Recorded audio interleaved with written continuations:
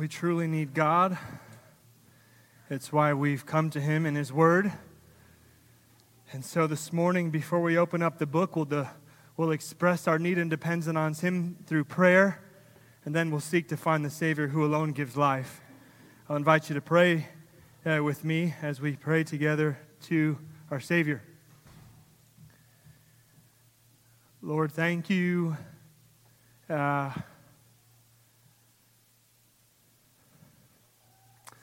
for your God. You're the only autonomous being in the universe who is self-sustaining.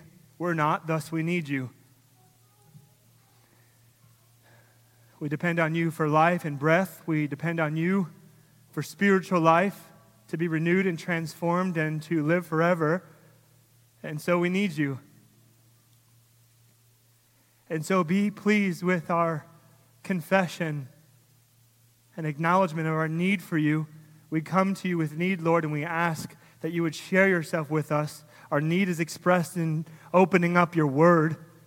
And so see this as an act of faith where we can find the one who alone saves, Jesus Christ. Lord, we pray all these things in His name. Amen. Amen. Amen. Well, I'd like to begin our time together this morning by reading to you a letter that a mom wrote to her daughter many years ago while she was away at college. The context of this letter is that there has been an outbreak of smallpox on the daughter's campus. The daughter is still well. She has yet to get sick. Her mom went to the local grocery store, found a card, and on the front cover it said this: I ask not that God give you wealth, but I daily beg Him for your health. And on the inside of the card, the mother wrote these words: Dear Ruth, don't misunderstand. I'm not writing to you out of distress because I think you're among the victims of the smallpox outbreak. On the contrary, I am rejoicing that you are well. Of course, I don't want you to get sick, so take the necessary precautions. But I write because my heart is full of memories and confidence. I recall how you once had measles and your face looked like a prize fighter in the 15th round, and how you got completely well. I remember also how you were so brave back when the smallpox vaccinations were still given in our little town with just a piece of broken glass. You took it without a tear, and now you've got that protection in your body. You've been so strong and healthy. It seems, as I look back, that when everybody else was falling with the flu, you conquered that enemy and hardly got the sniffles. You obviously know some wonderful secret, so hold on to what you got. Take heart in the manifest work of God in your life. Keep yourself in His wonderful health. I am full of joy in the great gift of health we share. Love, Mom. The reason why I chose to start off our time together by reading to you this letter is because as we prepare to look at our text this morning, in many ways, this is very similar to what the Apostle John will be seeking to do in this book and writing. John, in this book, is writing to the family of believers within the church whom he dearly loves and cares about during a time where false teachers were penetrating, influencing the church, and leading them astray from the one true faith. And so here, in our book, John is seeking to alert this church of the danger while giving them instruction to stay true to the gospel. In other words, John is saying to the church, you're doing well in the faith, keep it up, but as you continue along your way and journey following Christ, be aware of the potential dangers that lurk and await to destroy your faith and soul. You know God, God knows you. You are in Christ, remain in Him. And the Lord God Himself will keep you. This is the message that God Himself longed to bring to the church, to the Apostle John, and thus by faith, I believe this is the message that God, through His Word this morning, longs to bring to us. If you're following along, I've titled this sermon, God, His People, and the Word. We're going to be in the book of 1 John this morning, chapter 2. Bibles and cell phones here are both okay. 1 John chapter 2, looking at verses 12 through 17. Three things I'd like to show you as we exposit or break down or study this text. The first point I'd like to show you is the gift of knowing God. The second point I'd like to make to you this morning is the temptation of the world. What does that look like or feel like or sound like? And third is the everlasting kingdom, the promise of the everlasting kingdom. We'll begin our time together by reading the text up front. Again, 1 John chapter 2, verses 12 through 17. I am writing to you, little children, because your sins are forgiven for his name's sake. I am writing to you, fathers, because you know him who is from the beginning. I am writing to you, young men, because you have overcome the evil one. I write to you, children, because you know the Father. I write to you, fathers, because you know him who is from the beginning. I write to you, young men, because you are strong, and the word of God abides in you, and you have overcome the evil one. Do not love the world or the things in the world. If anyone loves the world, the love of the Father is not in him. For all that is in the world, the desires of the flesh and the desires of the eyes and pride of life, is not from the Father, but is from the world. And the world is passing away along with its desires, but whoever does the will of God abides forever. We are privileged to have the Word of God before us this morning. God is very gracious for that. I'd like to move us to point number 1 and show you the gift of knowing God. Well, this morning, we're focusing in on verses 12 through 17. And as we do, it's helpful for us to keep in mind that this section of text is found in the middle of chapter 2. And also pretty much in the middle of John's overall sermon here.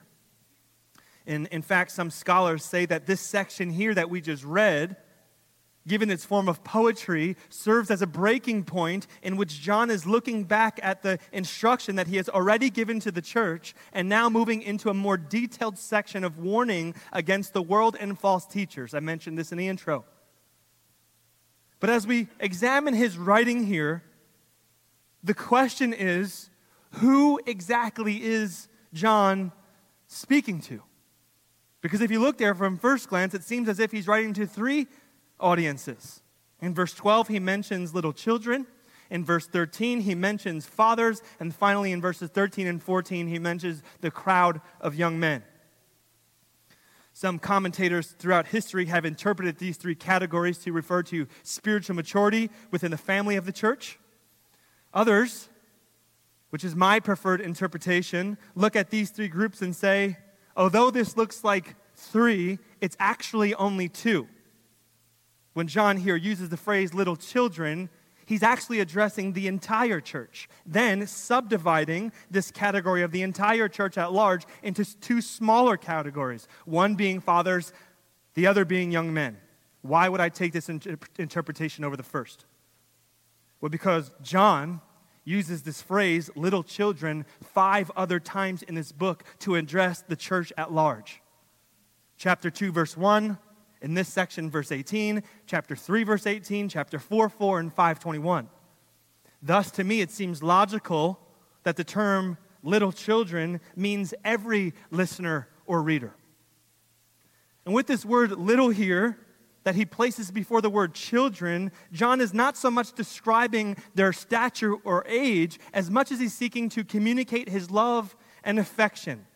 In other words, the word little here is a term of endearment. We have to remember that John is apostle, given to the church by Christ himself as an authority over it, a leader over it. And so here, through this term, little children, we see his relational tie, his care and concern for those in the church. His address to fathers is a reference to the older church members, perhaps particularly the elders whose responsibility it was to lead and govern the church. And this phrase, young men here that you see, is meant to signify the next generation.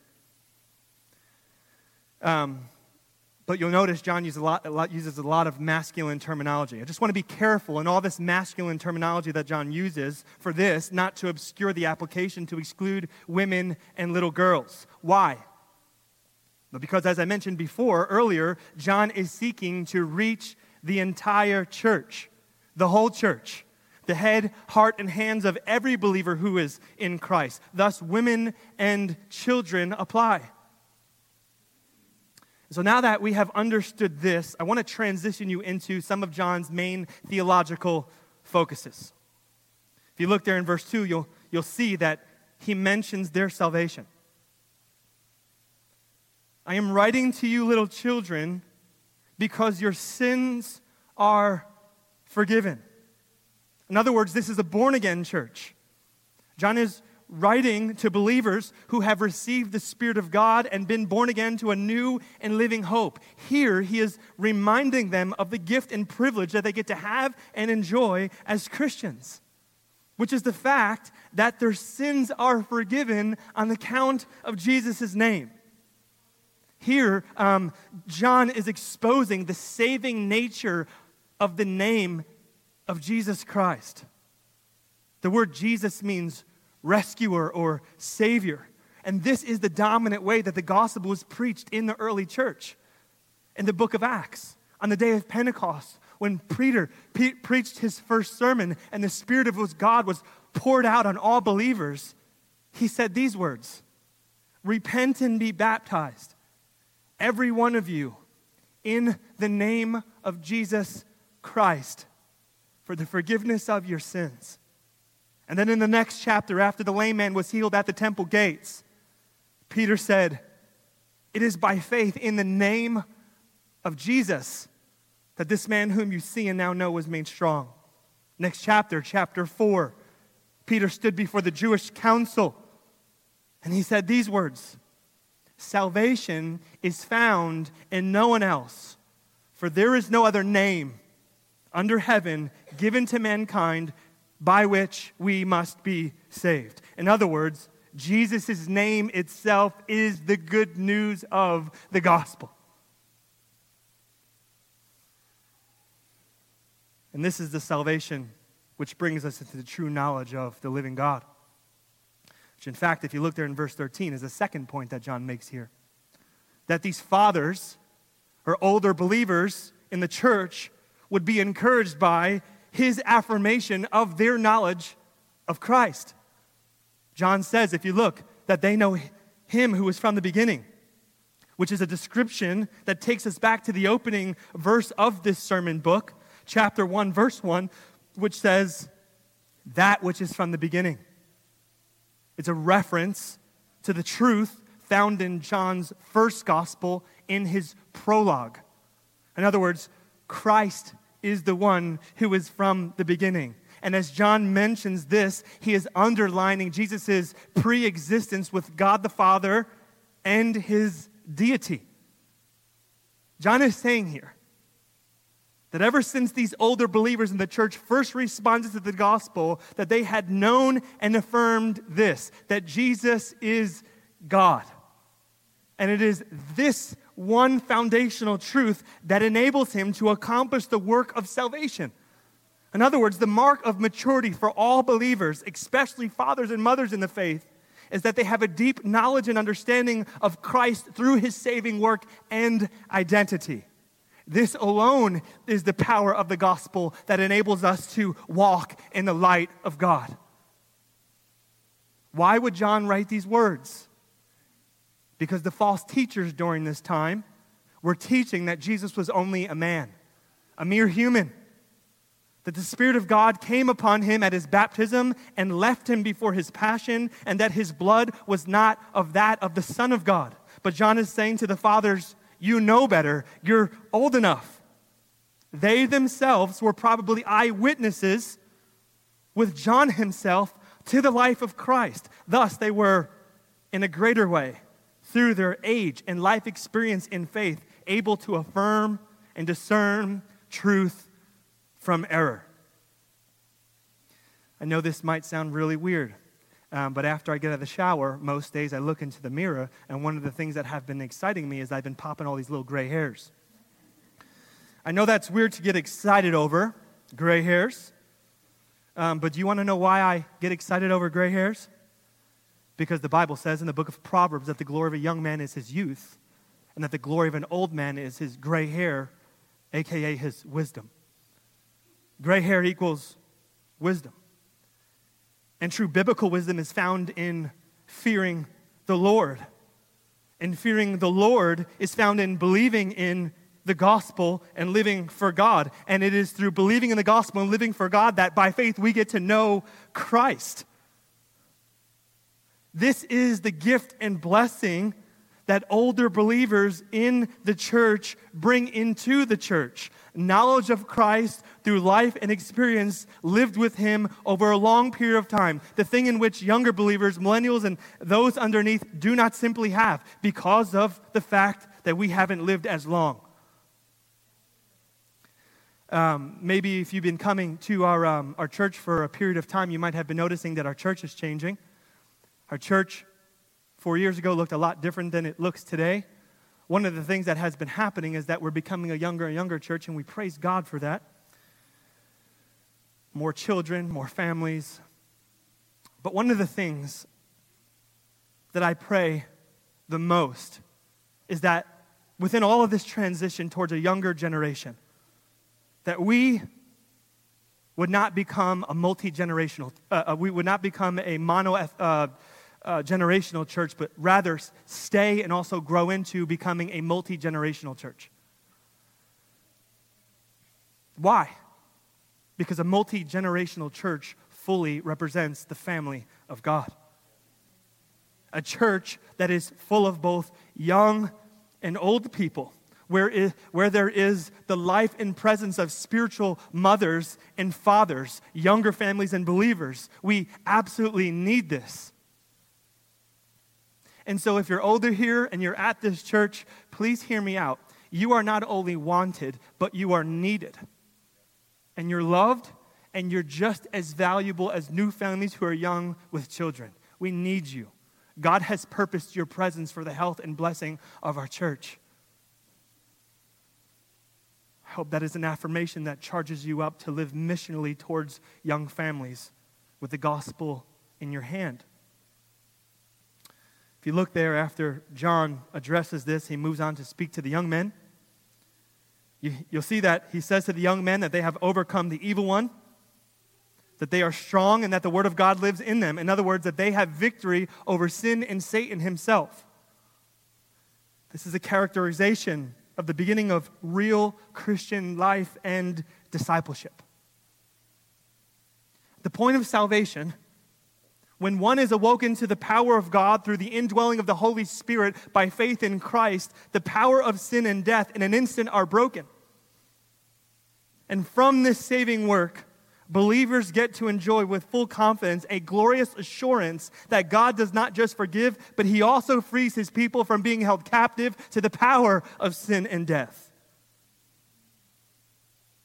And so this strength that John is referring to here in the young men is not simply a reference to the youth, but to that which is from Christ, supplied by His Spirit and His Word. In other words, young people who believe upon Christ do not just get filled with zeal or passion because they are young, but because the Word of God, in step with their newfound salvation, sets them on fire to live for the gospel and the kingdom mission. Isaiah chapter 40 says this: "Even youths grow tired and weary, and young men stumble and fall. But those who hope in the Lord will renew their strength." You see, zeal and passion can only take you so far. If you live on emotion or passion alone, you will experience highs and lows that will exhaust you. If you're young and you have a newfound faith, your hope and source of power and confidence must come through the grace of the gospel found in Christ alone. And I don't know if you can relate to me in this, but as I think about fathers and mothers in the faith who've been doing this for 30, 40 years, I look at them and I get intimidated, and I think that task seems daunting. Sometimes I could barely make it through a week following Jesus. 15 years of following him, I feel tired. How is that ever going to be possible to be 55 years old or 60 years old or 70, 80 years old and die with the gospel? I know I'm not the only one who feels this. Do you know how I could say that? Because I live in the community of this church and I see young families spending their lives on Christ. I see you opening up your home to host a community group. I see you seeking to make disciples. I see you spending your life on mission. I see you trying to love your children and teach them the gospel, actively participate in church, volunteer, sign up for Bible studies, engage in discipleship ministries. Oh, and I know how hard it could be, how wounding it could be, how heavy it could be, how at times depressing it can be to long for God and not see his Spirit poured out and work tirelessly and labor endlessly and not see fruit. How are you going to make it to the end?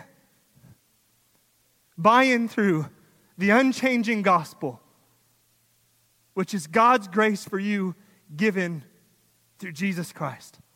It is the same grace that you received when you first were saved that will keep you and sustain you to finish the race.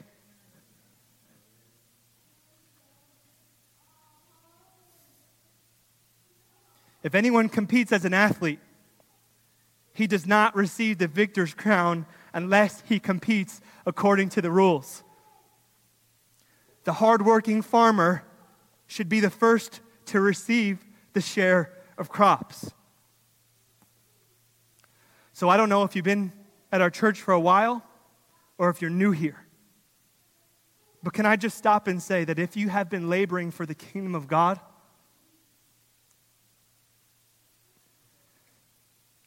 all of your labors and efforts are not in vain. Every single ounce of your striving after building the kingdom of God is worth it.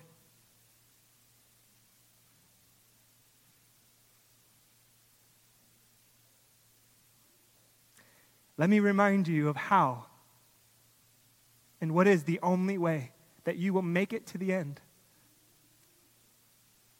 The gospel of Jesus Christ, God's grace for you in word and prayer. Hide God's word deep in your heart and let his word be your assured promise and your healing balm. He who called you is faithful. He will keep you.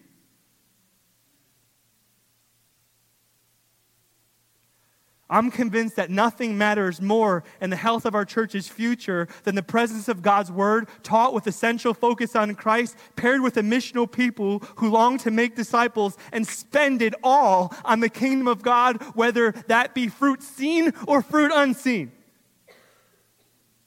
I'm talking to the faithful. Is this the way you think about your faith? Is this the way you practice and experience your salvation? If you're older, does this text describe you? If you're younger, does this text describe you?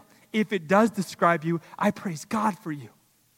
Your life and labor is not in vain. Let me read a small portion of Psalm 119 to you, and I pray that through the reading of God's word, you will receive a healing balm as you identify with the soul longings of the author, who is the man whose heart was known to love and strive after God. Blessed are those whose way is blameless, who walk in the law of the Lord. Blessed are those who keep his testimonies and seek him with their whole heart. With my whole heart I seek you. Let me not wander from your commandments. I have stored up your word in my heart, that I might not sin against you. Blessed are you, O Lord, teaching me your statutes. With my lips I declare all the rules of your mouth. In the way of your testimonies, I delight as much as in riches. My soul clings to the dust. Give me life according to your word. Let me not be put to shame. Let your steadfast love come to me. You are good and you do good. Let your steadfast love comfort me. My soul longs for your salvation. I hope in your word. I have more understanding than all of my teachers, for your testimonies are my meditation. My zeal consumes me. Your promise is well tried. Great is your mercy. The sum of your word is truth. I long for your salvation. Your law is my delight. This is what godly men and women pray daily. This is how godly men and women think about their life. This is who the people John is speaking to in this church, the faithful. And the message is, well done. You are right where you need to be. All of your sins are forgiven. You're victorious in Jesus. God has saved you, thus he will keep you. Stay in his word. So I say, as your pastor this morning, all of the same. Well done. Stay in his word. Keep your eyes fixed on the Savior. Amen. That was point number 1. The gift of knowing God. I'd like to show you now point number 2. As we move on this text, the temptation of the world. It's been quite a journey to follow Jesus over 15 years. I've experienced some pretty beautiful and outstanding, triumphant things while following him. But on the contrary, one of the things that most sorrows my soul that I have seen in my faith walk with Jesus is seeing people fall away from the Lord. I have specifically 2 people who come to mind right now. I won't say who they are or how I know them.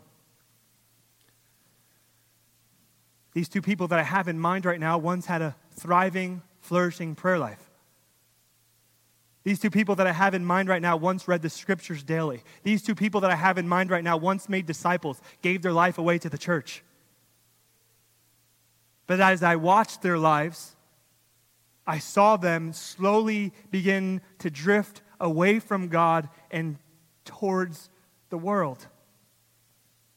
And John here in this text explains exactly how and why this happened.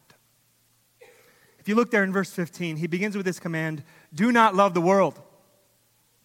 And at first, when we see this command, it kind of seems confusing, right? I mean, we also have in mind God himself loving the world in John chapter 3:16. For God so loved the world. And so what is John saying when he says, do not love the world? Well, the word world in the New Testament actually has 3 meanings. First, it can refer to creation. John chapter 1, 3, 4, 6, and 8 speak of God creating the world. Second, it could refer to the people that inhabit the world, ones who are made in God's image, and certainly this can't be the way that John is using it because we get the greatest command from our Savior himself to love God and neighbor. And so this has to be the third meaning of the word world, which refers to a spiritual realm that is opposed to the kingdom of God. And with this word, you'll also see that John mentions the idea of love. John says, do not love the world. In other words, there is a love that is sinful. This is the Bible's response to our culture's claim that says, love is love. John is saying, no, it's not. There's a type of love which is wrong. And it's when one pursues and or receives pleasures and or gratification in the things that are opposed to God and his kingdom. One commentator named James Montgomery Boyce said this: the idea here is of the world of men in rebellion against God and therefore categorized by all that is in opposition to him. This is what we might call the world system. It involves the world's values, pleasures, pastimes, and aspirations. John says of this world that the world lies in the grip of the evil one, that it rejected Jesus when he came, that it does not know him, and consequently it does not know and therefore also hates his followers. It is in this sense that John speaks of the word world. And if you look there in verse 16, there's another word that he uses here, desire. In Greek, it actually means lust. If we are not careful, the world or the things of the world can stir up in us an intense desire, need for, or craving of its things, which lead us into things like covetousness or sexual immorality, or what John here, if you look, calls the pride of life. The phrase, the pride of life, is also found in chapter 3, verse 17, within the context of property and possessions. And so what John is saying is that there is a type of pride that comes with pursuing and or having things. Listen, the gospel doesn't say that we can't have nice things. The gospel doesn't say that we can't have a nice house, a nice car, or a lot of money. The gospel doesn't say we can't wear nice clothes or enjoy nice things. However, what the gospel says is that we cannot love these things. The danger that lies in the world and the things of this world is the lurking, deceiving calling of love for us to get so captivated and consumed on these things that we fall in love and our affections long for them. We fall in love with the world in such a way that we end up loving or pursuing it more than God. Jesus said in Matthew chapter 6, no one can serve two masters. In Exodus chapter 20, God said, you shall have no other gods but me. In other words, this teaching is not that we just can't love things above God, but that we as Christians are to love God alone, which means we are supposed to take all of our love allegiance and give it to God alone. He does not allow any love sharing. But if you're living in the same world that I'm living in, can we just confess how hard it is not to love the world or the things of the world? John is saying, as we all in the church face this temptation, beware, because this is how serious this dilemma can be. We can fall into the trap that my two friends and loved ones fell into and slowly drift away and slip into swiftly the pathway that leads to destruction. He's saying, Christians, beware. This is a gospel warning. Be aware of the world and the things in it which call for your soul. They'll kill you. They'll kill you. They'll kill you. They'll kill you.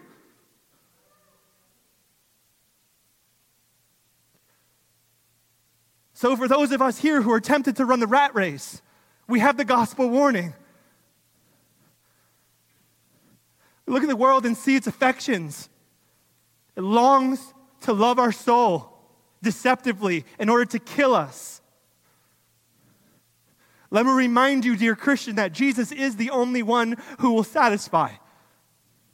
Let me remind you, dear Christian, that Jesus is the only one in whom there is complete and full joy. Let me remind you, dear Christian, in God's kingdom, there is a fullness of riches, and at his right hand, there are pleasures forevermore. Jesus alone gives unique and special identity where we can be differentiated and separate from the world. The things of the world that promise to satisfy can't. And so I ask you gently, as I ask myself in a gospel introspective way, what calls for the love of your soul? What has your heart, not intellectually, but practically, as you think about the life rhythms that you abide in? Is it money? Do you love money? Is it career or success or pleasure or safety or comfort or possessions? God's grace this morning is calling out to each of us and saying, don't be deceived. Dear Christian, you have been called out of darkness into a marvelous light. Blessed is the one who walks not in the counsel of the wicked, nor stands in the way of sinners, nor sits in the seat of scoffers. But his delight is in the law of the Lord. And on his law, he meditates day and night. He is like a tree planted by streams of water that yields its fruit in season. Its leaf does not wither.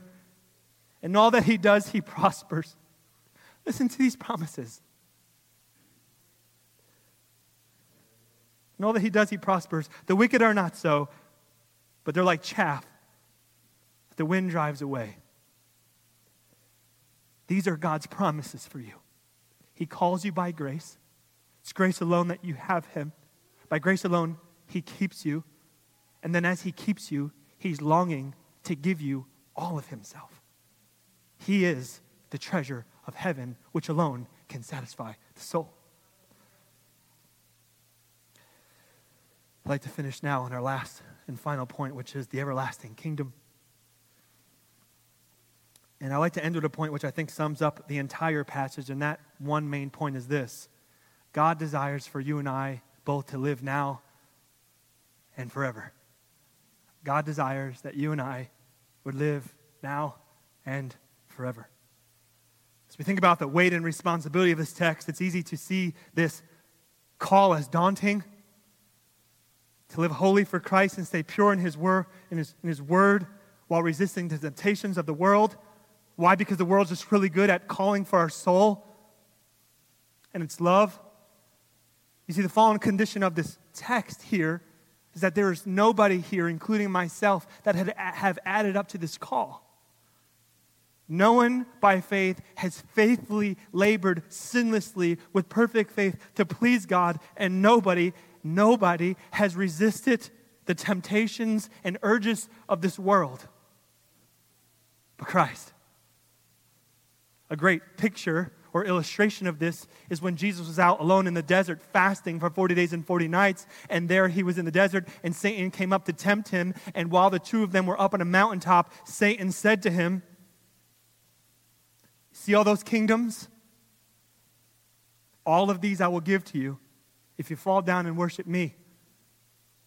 And Jesus responded and said to him, "Be gone, for it is written, you shall worship the Lord your God, and him alone shall you serve." And Jesus Christ did not just fulfill this perfectly in this moment, but he did so. He fulfilled this perfectly, sinlessly, his entire life. Jesus Christ loved God the Father so much that he labored tirelessly and endlessly to the point of death, so God the Father's will for us in all of our sin would be complete. That God the Father would save us and lavish love upon us even when we don't deserve it, but by grace give it to us so we would worship him. You see, at the moment of our salvation, Jesus did not just open up the doors of heaven and say, "Now you can come in." But by and through his blood, which he purchased and redeemed us with, even when you and I stumble on this faith journey to the celestial city, God's grace guarantees that the doors of heaven never close. He who saved you will keep you. Your sins are forgiven. You're victorious over the evil one. And I would like to close with this last promise and the last point, which is this. As you and I live in this world as Christians, stumbling but counting on grace by faith in the Savior, we're living for something that we cannot see but by faith know that we have. And that is the eternal kingdom, which is far more beautiful and far more glorious than we can ever imagine waiting for us. Verse 17, John says this, "The world is passing away along with its desires, but whoever does the will of God abides forever." The world is passing away along with its desires, but the one who does the will of God abides forever. The eternal kingdom is here. We cannot yet fully see it, but it is coming, and we know that it is certain and guaranteed for us because Christ not only died, but Christ rose. Therefore, we also know that he's coming for us again. I'll finish with these words. Jesus' words from John chapter 14. "Don't let your hearts be troubled. Believe in God and also believe in me. In my Father's house there are many rooms.